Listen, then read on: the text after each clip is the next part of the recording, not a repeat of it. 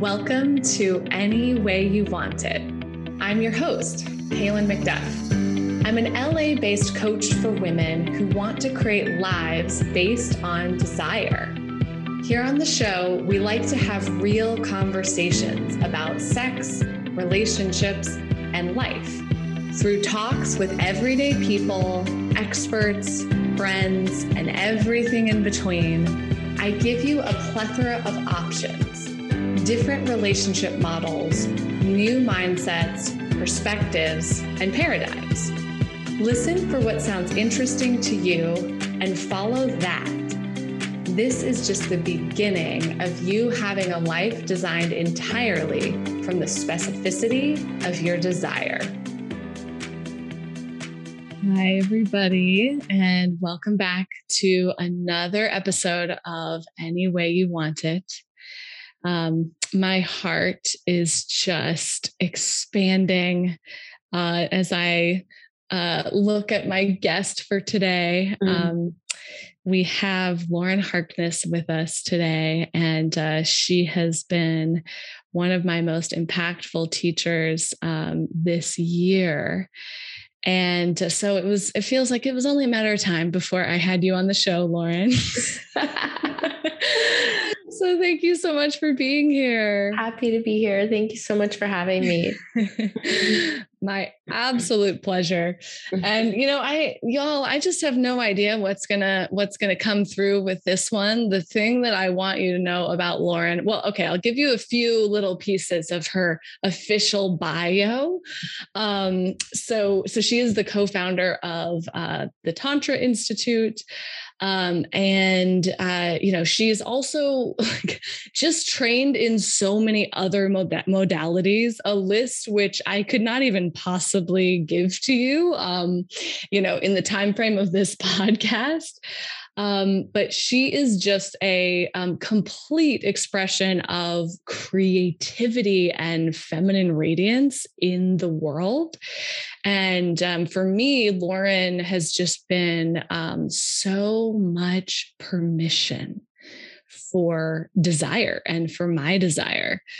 What else do I want you to know? This is just a woman who, anything that life throws her, she's like, okay, wait, that feels fucked up, but hold on. Let me look at this. What is this? What is life trying to tell me? And she just takes each and every stroke from the universe and is like, okay, I trust there's something in this. I'm going to keep letting go. And she's just, I think, one of the most beautiful examples I have ever seen of that. So we will, I'm sure, get into lots of gorgeous topics, and I just have no idea what's going to happen. How about that, Lauren? Awesome. That sounds great. Let's just dive into the unknown. Oh, gosh. Okay. So you are a very powerful tantrika.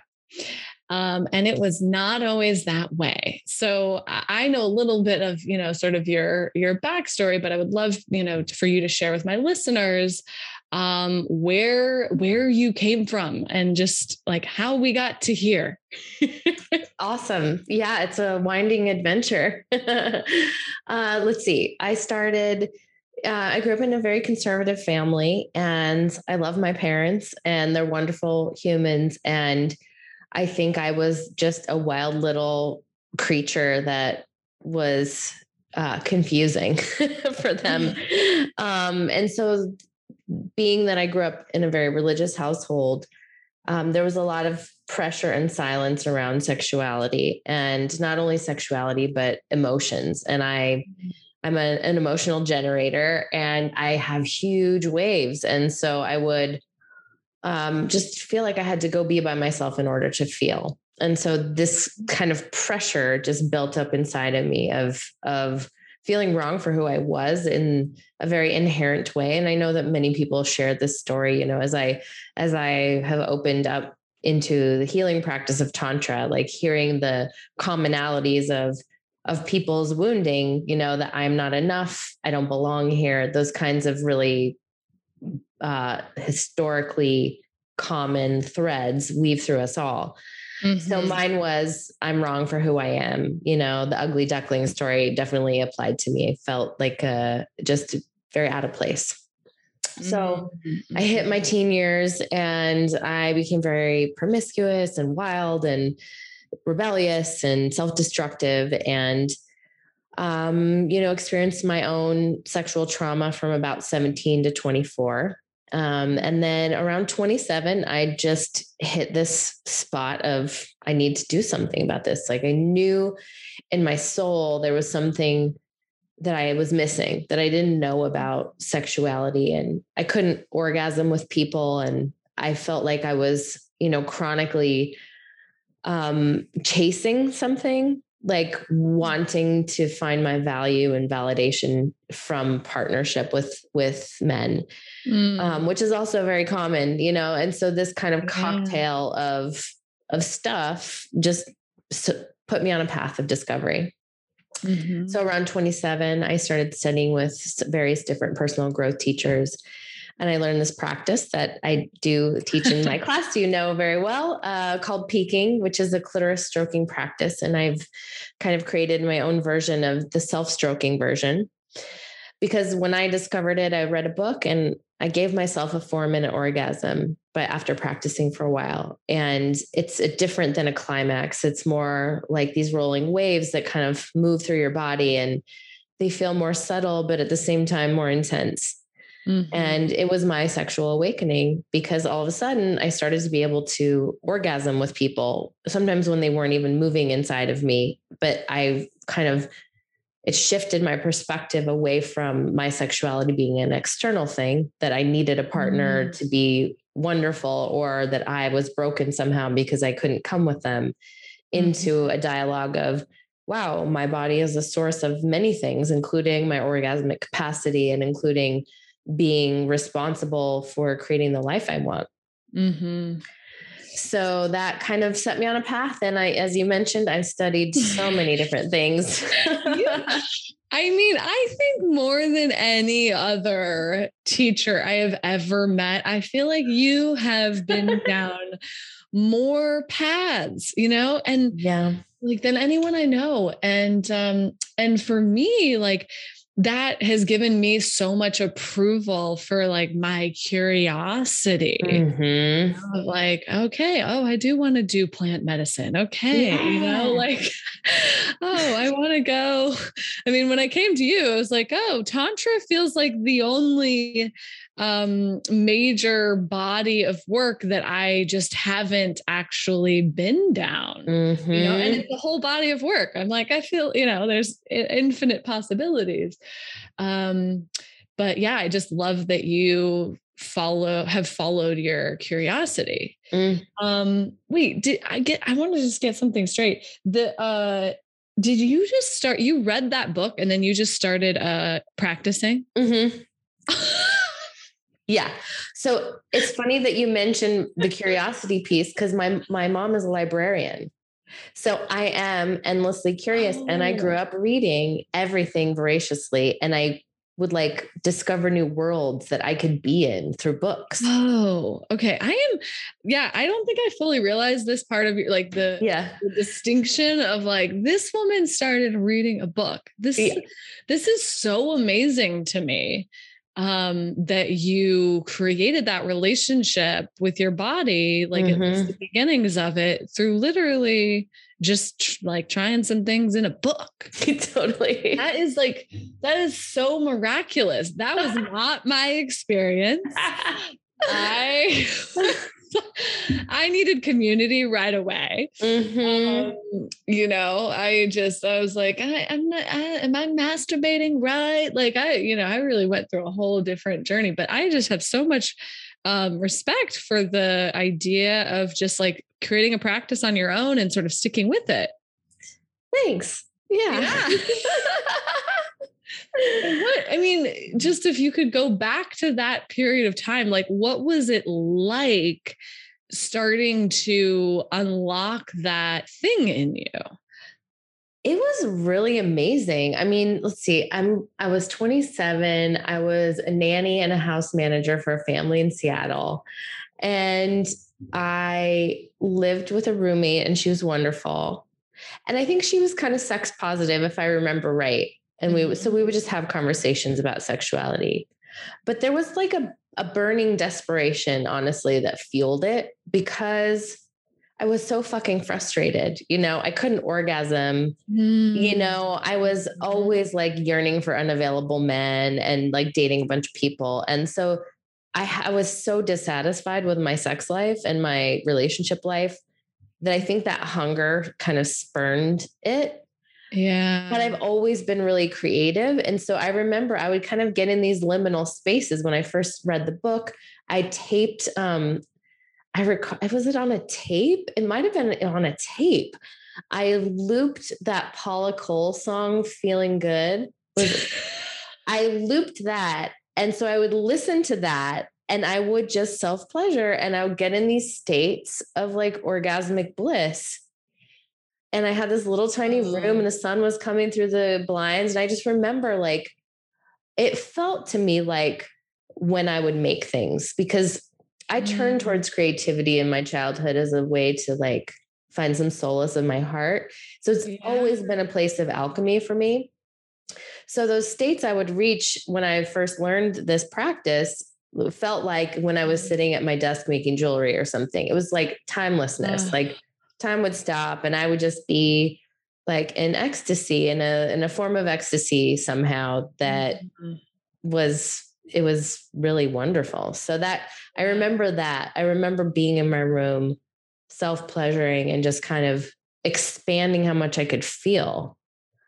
God,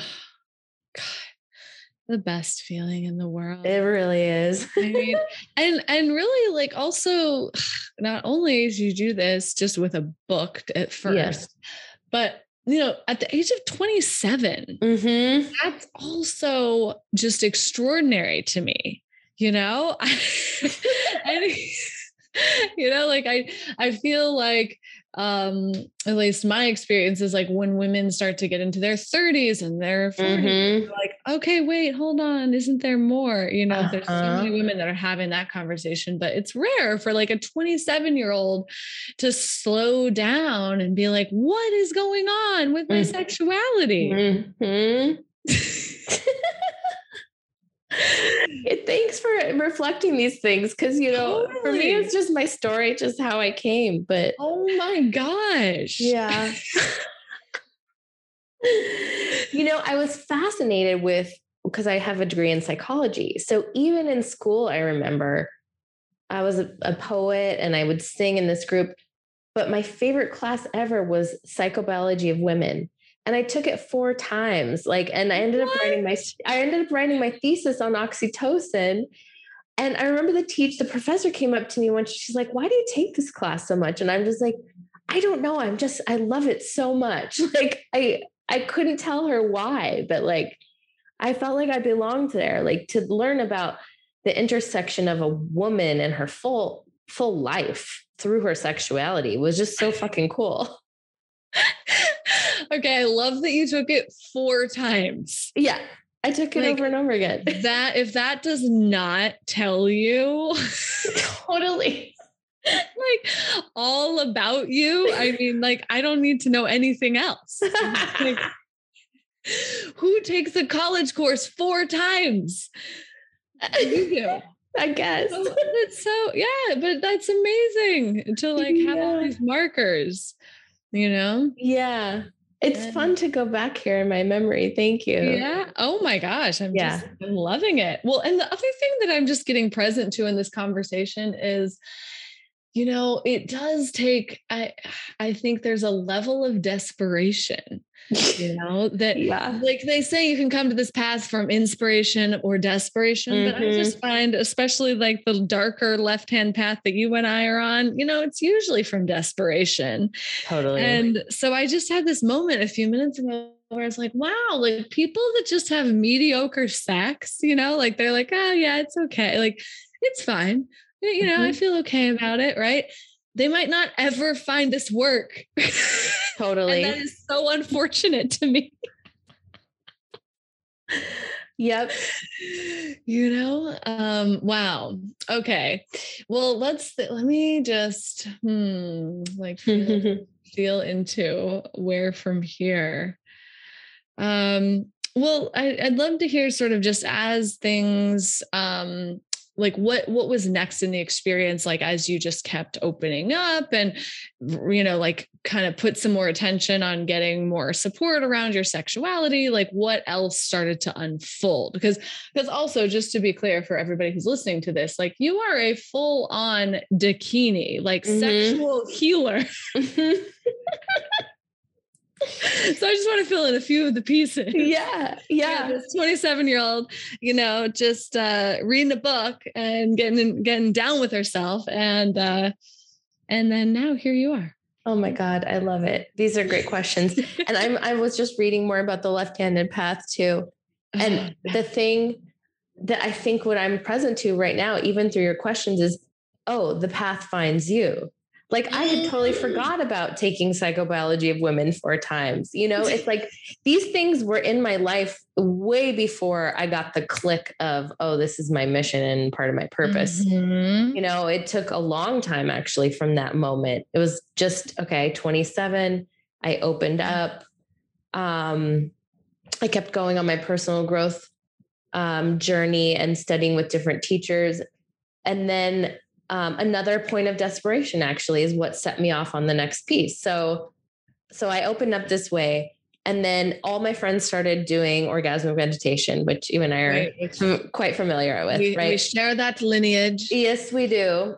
And I went through a terrible breakup, and my sex died, and my creativity died. And I was a jewelry designer at this point. So that's the other part of the story is I became a jewelry designer. Oh yeah. We got to talk about that. Okay. Yeah. Continue. Yeah. Okay. So I'm a jewelry designer. I'm studying my personal growth. I figure out this practice, and then I go to orgasmic meditation community because I had a horrible breakup. And for like a year and a half, I had zero desire for anything or anyone, or even self-pleasuring. And then the same thing happened where I was like, oh God, I need to do something about this. Like my sexuality and my creativity are such a big part of my life. Like can't let it be dead. So I went and I got into a coaching circle with Nicole Deadone after I learned how to Om. And we talked about being a witch, and oh my gosh. Yeah. And for those of you, at this point, my listeners know orgasmic meditation if you've been listening to the show for a while. Yeah. But Nicole is the founder of Orgasmic Meditation. And this woman just has a sword. Yep. And she just sees you beyond what you ever imagined.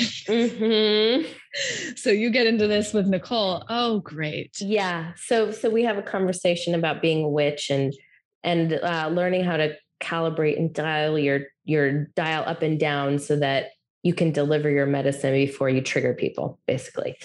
And so I was curious about her. I was like, oh, okay, this woman knows something that I'm curious about. So I jumped in the coaching program there, and I did that twice. I guess I'm a person who likes to repeat things that I like. You are just really, this is so fascinating to me. You are such a clearing for this too.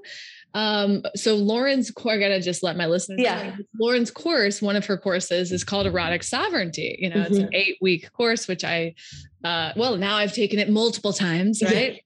But I originally took it for the first time earlier this year. And I just remember like maybe there were like 80 women in the course. And I was like, oh, wow, this is amazing. And then I realized I'm like, some of these women have been here 2, 3, 4 times. And I was like, what is up with that? That's so fascinating, and, but now I really get it because you are totally the clearing for that, Lauren. I never even thought of it that way, but you're so right. This is wildly entertaining. Okay. It is for me too. Yeah. Okay. So you took a couple times. So I took the coaching program. Took the coaching program. And then right around that time, years prior to that, I had opened my marriage and opened my relationship. So I was polyamorous, and I'm in all these different communities. Yeah. And people started to come to me for advice around sexuality and their relationships. And at this point, I'm still just a jewelry designer. And okay, just a jewelry designer, magical jewelry designer. A magical jewelry designer. Thank you. Yeah. Mm-hmm. So basically, what I'm saying is I wasn't aware yet that I had this purpose until I took the coaching program twice. And then I took Tantra with Charles.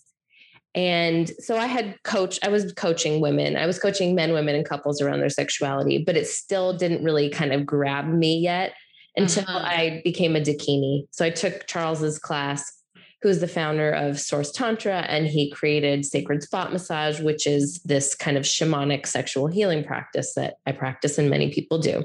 Yeah. So wait, hold on. Let's slow down. Yeah. Tell everybody what a Dakini is.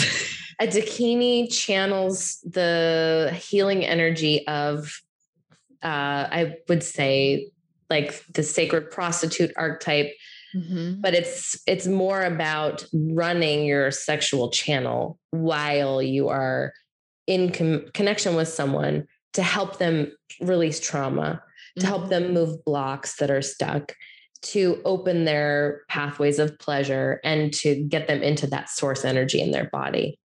Right. Yeah. It's so good. Say the thing about like, this used to be like sailors would come in. Yes. Right. Say more about that. Because I'm like not fully remembering all of the details, but I feel like I want people to hear this. Yeah. So the temple priestesses would basically receive the warriors from war and make love to them so they came back into their wholeness, and then they would send them back into the community because they would come back crazy from war. Yeah. And so the goddesses would basically love these men into their wholeness, back into themselves, back into connection. And the way it works through my body was I gave my partner a session, which was really a hands-on body work session. Yeah. And something clicked, and he started to cry, and my body just took over and knew what to do, how to hold him in my arms, how to say something that would elicit a healing response. And that's been my path as a Dakini. It's like something comes through my body. I'm such a grateful channel to receive what it feels so connected to God, because it's like I get an impulse to move someone's hip, and I can feel the trembling of tears before they come. It's like there's this volcano that's stuck in the hip that wants to like erupt out of this person. And it's like a holding of that trembling until they feel the big release that wants to come through their heart, and they can let go. Right. It's powerful. That is just, it's such a gift. Sexual healing. Oh, and I just love the historical piece of this. Yeah. It just makes so much sense. What else could people possibly need after that much, sort of trauma? Trauma, right? Totally. Well, and I think you have it too. And we all do. Everyone has this archetype inside of them if they want to remember it. It's present in men and women, just a desire to care. And there's like an erotic innocence to it. It's about breath and the body. It's not necessarily sexual. Right. Yeah. Oh my gosh, totally. It is a whole other energy, which I shared with you, but I had this come through me, when I, right after I took your snake whisperer class. Everybody take the class. I highly recommend it. It's fun. But it's basically like just learning bringing reverence and magic to worshiping a man's cock. And oh my God, what came through me with my lover through that? I was like, I am a sexual shaman. I don't know any other way to say it. Yep. The like, I totally know what you mean. The moment of like getting in touch with that and just being like, oh, I know exactly what to say and where my hands are supposed to go and my breath and like all just creating a whole spiritual experience. This is something else. You said it, sister. Okay. I feel like we were on a little path and then we got I got us distracted about the Dakini thing. Yeah. Which I don't regret. Okay. Let's back. I remember. It was that when I gave my partner that session, that's when it clicked. And I was like, holy shit, I'm meant to do this. And that's when my tantric path unfolded. And then I became a teacher and sharing this work in so many different capacities. And I had no idea. I was a jewelry designer. I had no idea I was meant to do this work. And now I do. So that's where the story led us to. Okay, great. Okay. Yeah. Great. So she was a brilliant jewelry designer and then just got in touch with her magic. And now here we are. Here we are. Yeah. Well, and I'd love for you to talk about like one of the other, pieces that I think is so that your story is so illustrative of, and something you said earlier this year that just has always stuck with me is like you are an energetic match for everything in your life. And so I would love for you to share about like what your experience of that has been. Yeah. That's a really great topic because that's true of all people. And there's a way that we can shame ourselves for it when the energy match is not that pleasant.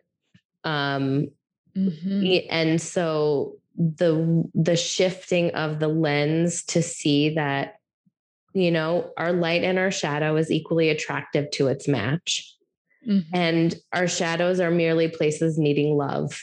And so when the shit hits the fan in your life and stuff starts to go haywire, I'm very familiar with that because I'm in it right now. It's often pointing to an inner child wound that just is wanting more love, like worthiness or enoughness or deserving or abandonment. All those things are getting pushed with the challenge of life. But we're never going to escape challenge as humans. It's improbable. And the left-handed path is all about that, really. It's like the right-handed path is more like, can we ascend our earthly circumstances and, it be enlightened off of earth? I'm not meaning to degrade it in any way. Yeah. Because it's fun too. It's fun too. And the left-handed path is more about embracing the polarity that is both the light and the shadow, both the ecstasy and the challenge. And like loving the challenge. Yeah. Loving the darkness. Of course. Yes. It's so rich. There's so much goodness in there. Yeah. So anyway, yes. So I really do believe that we are an energetic match for the things we've created, both the light and the dark. And when we're right with that, that's where we get to have movement. If we're resisting our darkness or pushing it away, then it's like you push with one hand and it smacks you in the face with the other. But if you are embracing all sides of yourself, then that acceptance, like Buddhism talks all about acceptance. It really is, I feel like, the magical elixir of life. Like, how can I be so approving of this exact circumstance, exactly how it's showing up? That's the place where you have power to move it or to change it or to shift it. Yeah, totally. That is the elixir, Yeah. Somebody recently said to me, like, gratitude, it's the secret sauce to life. And I was like, fuck you, dude. No.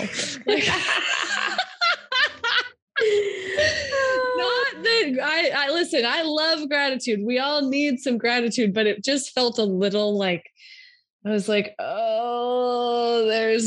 it felt too floaty to me, like a little, I hate to just assume it was spiritual bypassing, but it was like, sort of the puppies and rainbow approach, which I'm just not about. And so I just remembered that as you were saying that. And then when you said like, yeah, it's the elixir, like this is the elixir, like acceptance is the secret sauce, y'all. Yeah.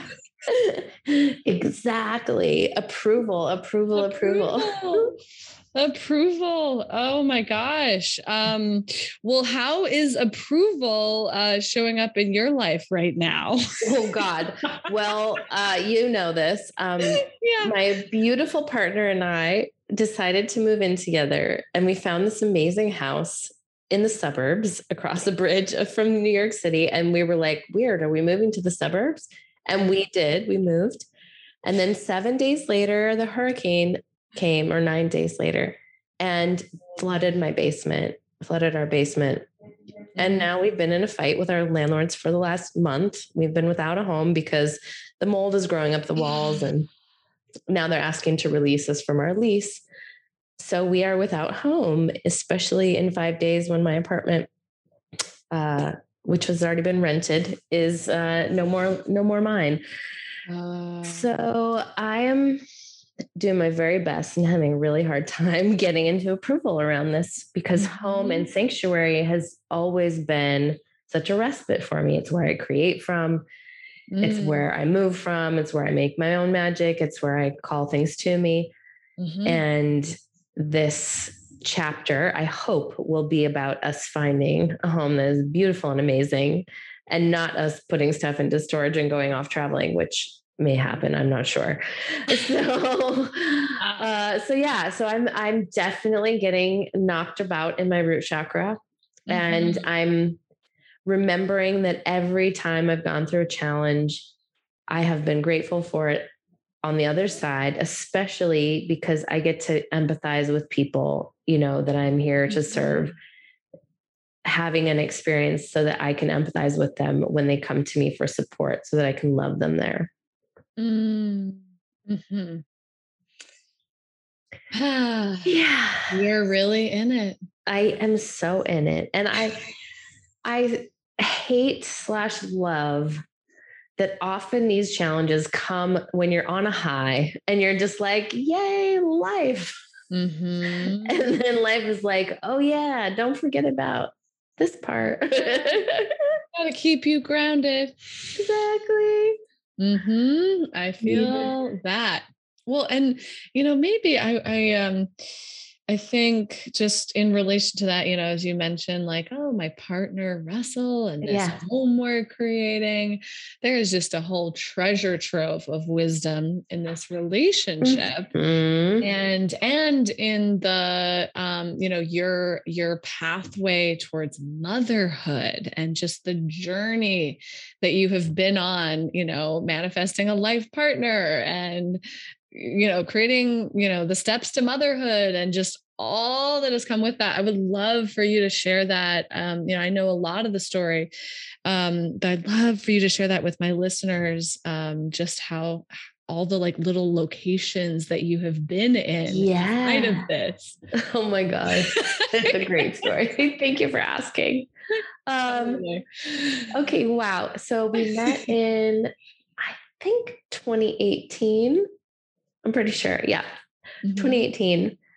He came to one of my classes and we locked eyes, and I definitely felt the flip flop. And I don't know if I've shared this part of the story, but for about 6 months prior, my former partner and I were going through one of our breakups, and I knew I needed to call in a life partner. And so I started doing sex magic, actually, and a lot of meditation.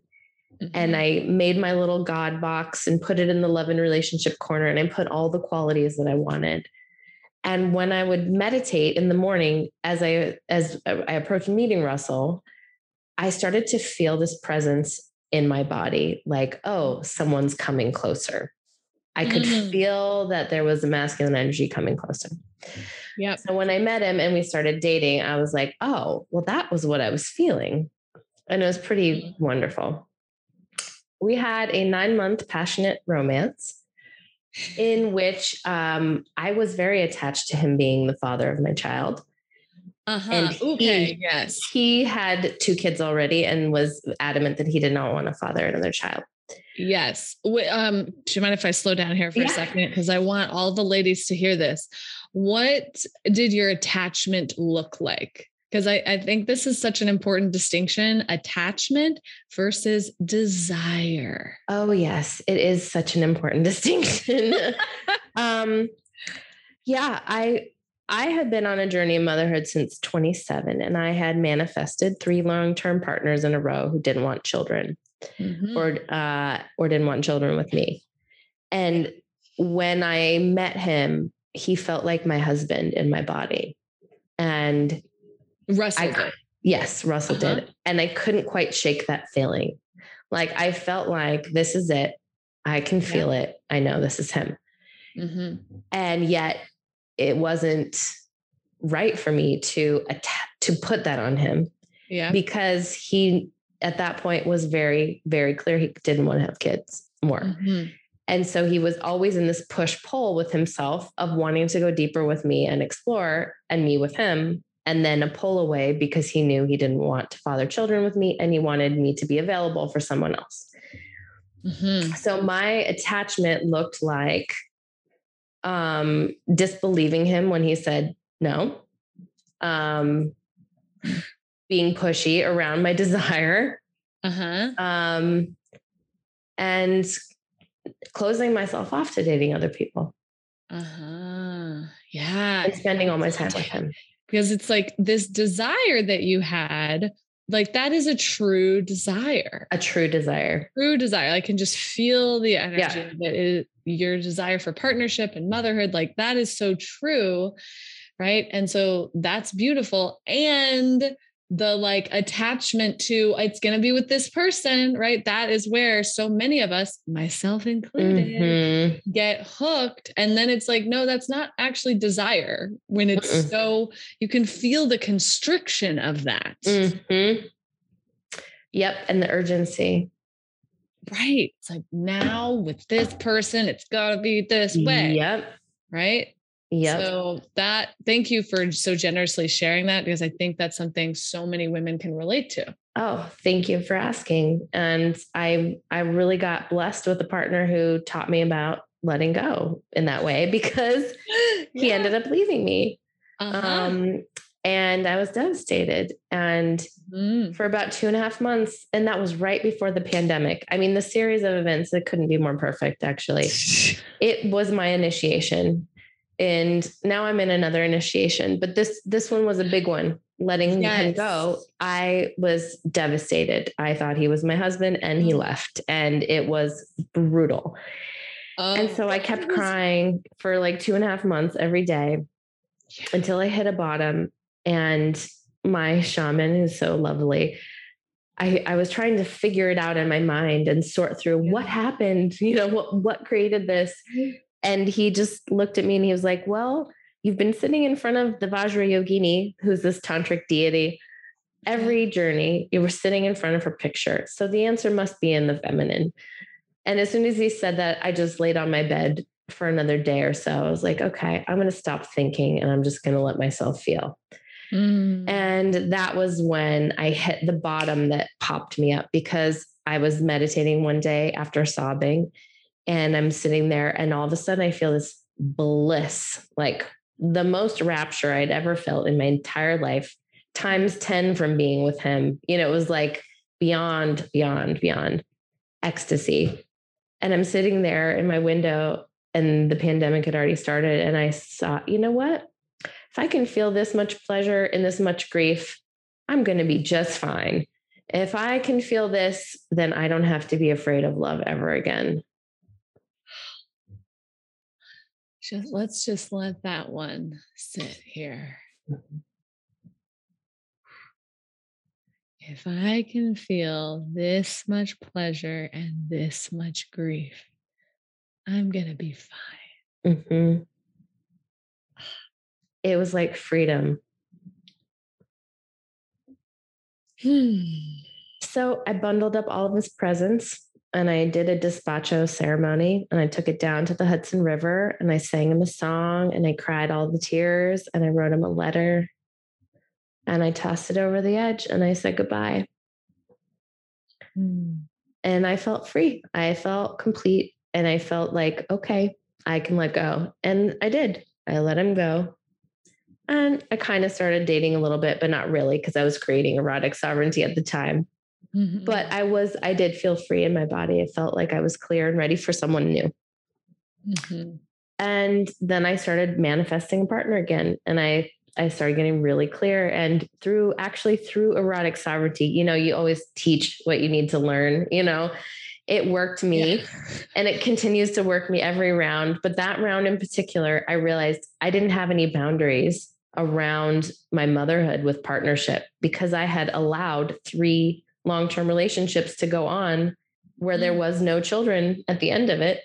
And therefore it was my responsibility if I really want to be a mom. And so I gave myself a boundary and I said, I'm not dating anybody seriously who doesn't want kids with me. And then he reappeared. Who would have fucking thought?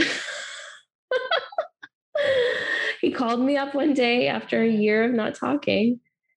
And I said, I had a wild hair. And I just said, why don't I come to Aspen and visit you for a weekend? No past, no future. We don't talk about kids, like nothing. He was like, okay. So I went and we had an amazing time and our love was still very much there. And then he invited me back for another week. And I went back and it was his mouth that opened and said something like, what if I just impregnate you and I don't have to be responsible? Or we have an agreement that like, this is your child and I'm simply the sperm donor. And I was like, interesting. Where did that come from? And he was like, weird. Why did I say that? And we started a couple months of conversation and we set up like 2 or 3 different relationship containers. Like one was to explore that possibility. And I think both of us came to the conclusion around the same time, like, no, I felt in my body, like, no, I actually do want a partner who's the father also. Yeah. I don't want to be a single mom. Yeah. So we both came to that same conclusion of like, no, we don't want that. Right. So then we set another relationship container till February when I was planning to go to Bali of let's just go all in, both of us, and see if he can get to a yes. Because he was open to the idea of getting to a yes. And so we did.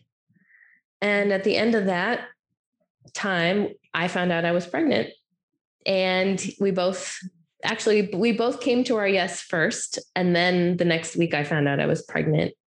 Wow. And then I had a miscarriage, sadly. But that was really like where both of us decided, you know what? Let's do this, the whole thing. I love this. I love this story. And, something I want to sort of shed a light on for anyone who's listening is just like the power, Lauren said, hey, we set up these different containers. And again, that's a word I use pretty often on this show. But to clarify, like a container is it's just a set agreement in a specific amount of time saying, hey, we're going to practice this thing in our relationship, or here's our intention and here's what we're agreeing to. So many people just sort of coast through in relationships. And then like 10 years later, they're like, oh, hold on, we didn't create what we wanted, or like, this is boring or whatever. And so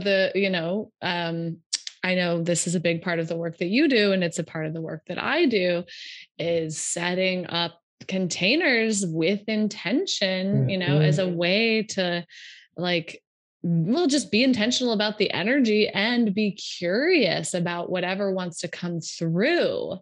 So I want to say that and say, I just love like how you set up, like, it was like, okay, what's the very next step, right?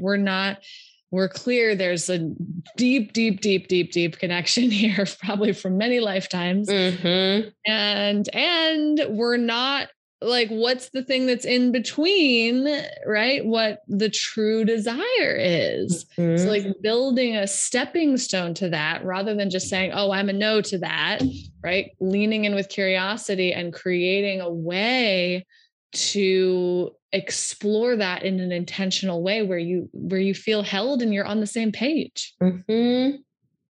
That I just love that so much. I love it too. I love it too. Honestly, like it was he who drove that bus and still does. Like I love the experiments within within the relationship. It's like, okay, well, what do we need to explore right now? Let's do it for a month and see if both of us can find a place where it's comfortable. Yes. Well, and you've done that too with like polyamory relating, right? Yeah. Yeah. With my husband, my ex-husband. Yeah. We gave it a 6-month trial when we opened our relationship, and both of us had veto power. Like not veto power over particular people, but veto power over if it was going to be a yes or not. Like we'll go back to monogamy if it doesn't work for either of us. And after 6 months, it was working. And so we continued. Yeah. It's like, you don't have to make a decision inside of your relationship forever. Some decisions are going to be forever. Like, we're committing to having a child, right? Yeah. But something like, I don't know, are we open? Are we not? What kind of open relating do we want to do? You know, there's so many different practices that you can take on, and you don't have to, like, the thing I really want people to hear is that in your story is just how much possibility there is if you're just willing to get curious and like set containers around it. Totally. And it makes you feel safe. If there's a finite amount of time, you're like, I can tolerate discomfort knowing that there's an end, and that then we can make a decision that's more neutral. It comes from a clearer place because we have the real-time experience rather than a speculation of what might go wrong or what might go right, you know? Yeah, totally. Yeah. I just love, I love this whole journey. It is so inspiring, you know, for me as a woman. So glad. It's like, oh, I am stepping into motherhood and life partnership, you know, and all of these things. Like it's such a practice to really let go of the form, you know? Totally. And I teach this stuff, and like I get confronted every damn day. I hear you. I'm so excited to see who your partner is gonna be. Who's it gonna be? We'll see. They're gonna be badass, that's for sure. Yeah, I mean, they better be ready for some cock worship, you know? I'm sure they will be, because who doesn't want that? Who doesn't want that? Who doesn't want that? As we start to wrap up, is there anything else that you just want women to know about their bodies or their sexuality or magic? Yeah, I really want them to know that everything is possible for them. I think men and women, but women in particular, suffer from like some really strong conditioning around competition and always comparing yourself and finding yourself short. So sometimes when women hear about like the sexual responsiveness that I might experience or other women might experience, they might think, oh, that's for them, but I don't get to ever have that. But that's not true. Yeah. Honestly, practice of all kinds is what will get you to the ceiling that never ends. Like I have not hit a ceiling of pleasure yet. And it's so available for every single woman. And that's what and every single human, but I really want women to know that they are not limited by their pain, by, you know, the pain that they might feel during sex now. There are ways to release it. They're not limited by, you know, their brain that short circuits them and takes them out of the moment. They're not limited by any of that. It's so possible to heal all of that stuff and be a very responsive, orgasmic woman. No matter where you're starting. No matter where you're starting from. Could be PTSD from the military. Yep. From everything, from sexual trauma, from all of it. It's so healable. It's so possible. Yep.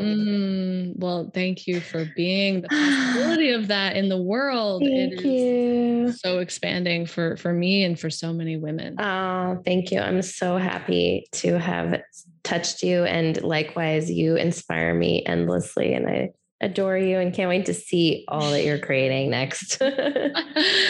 Thank you. Yeah. Well, for women whose ears have gotten perked up and are thinking, maybe I want some Lauren in my life. Do you want to share what's coming up? Yeah, definitely. The next round of Erotic Sovereignty, which is an 8-week class for women, is coming up on September 26th. And I also have a retreat in Mexico that I have some spots left for, and I am so excited about. And that is October 4th through the 8th in Troncones, Mexico. It is going to be amazing and super special. And I can't wait to do all these practices in person. Hands-on. Yeah. Lauren is magical over Zoom, but I got to meet her earlier this year and she's even more magical in person. Thank you.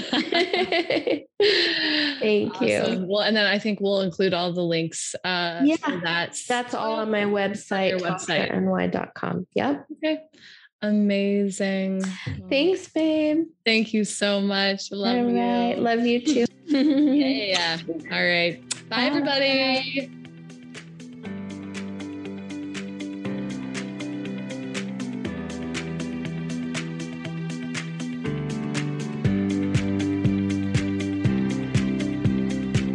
Thank you so much for listening in today.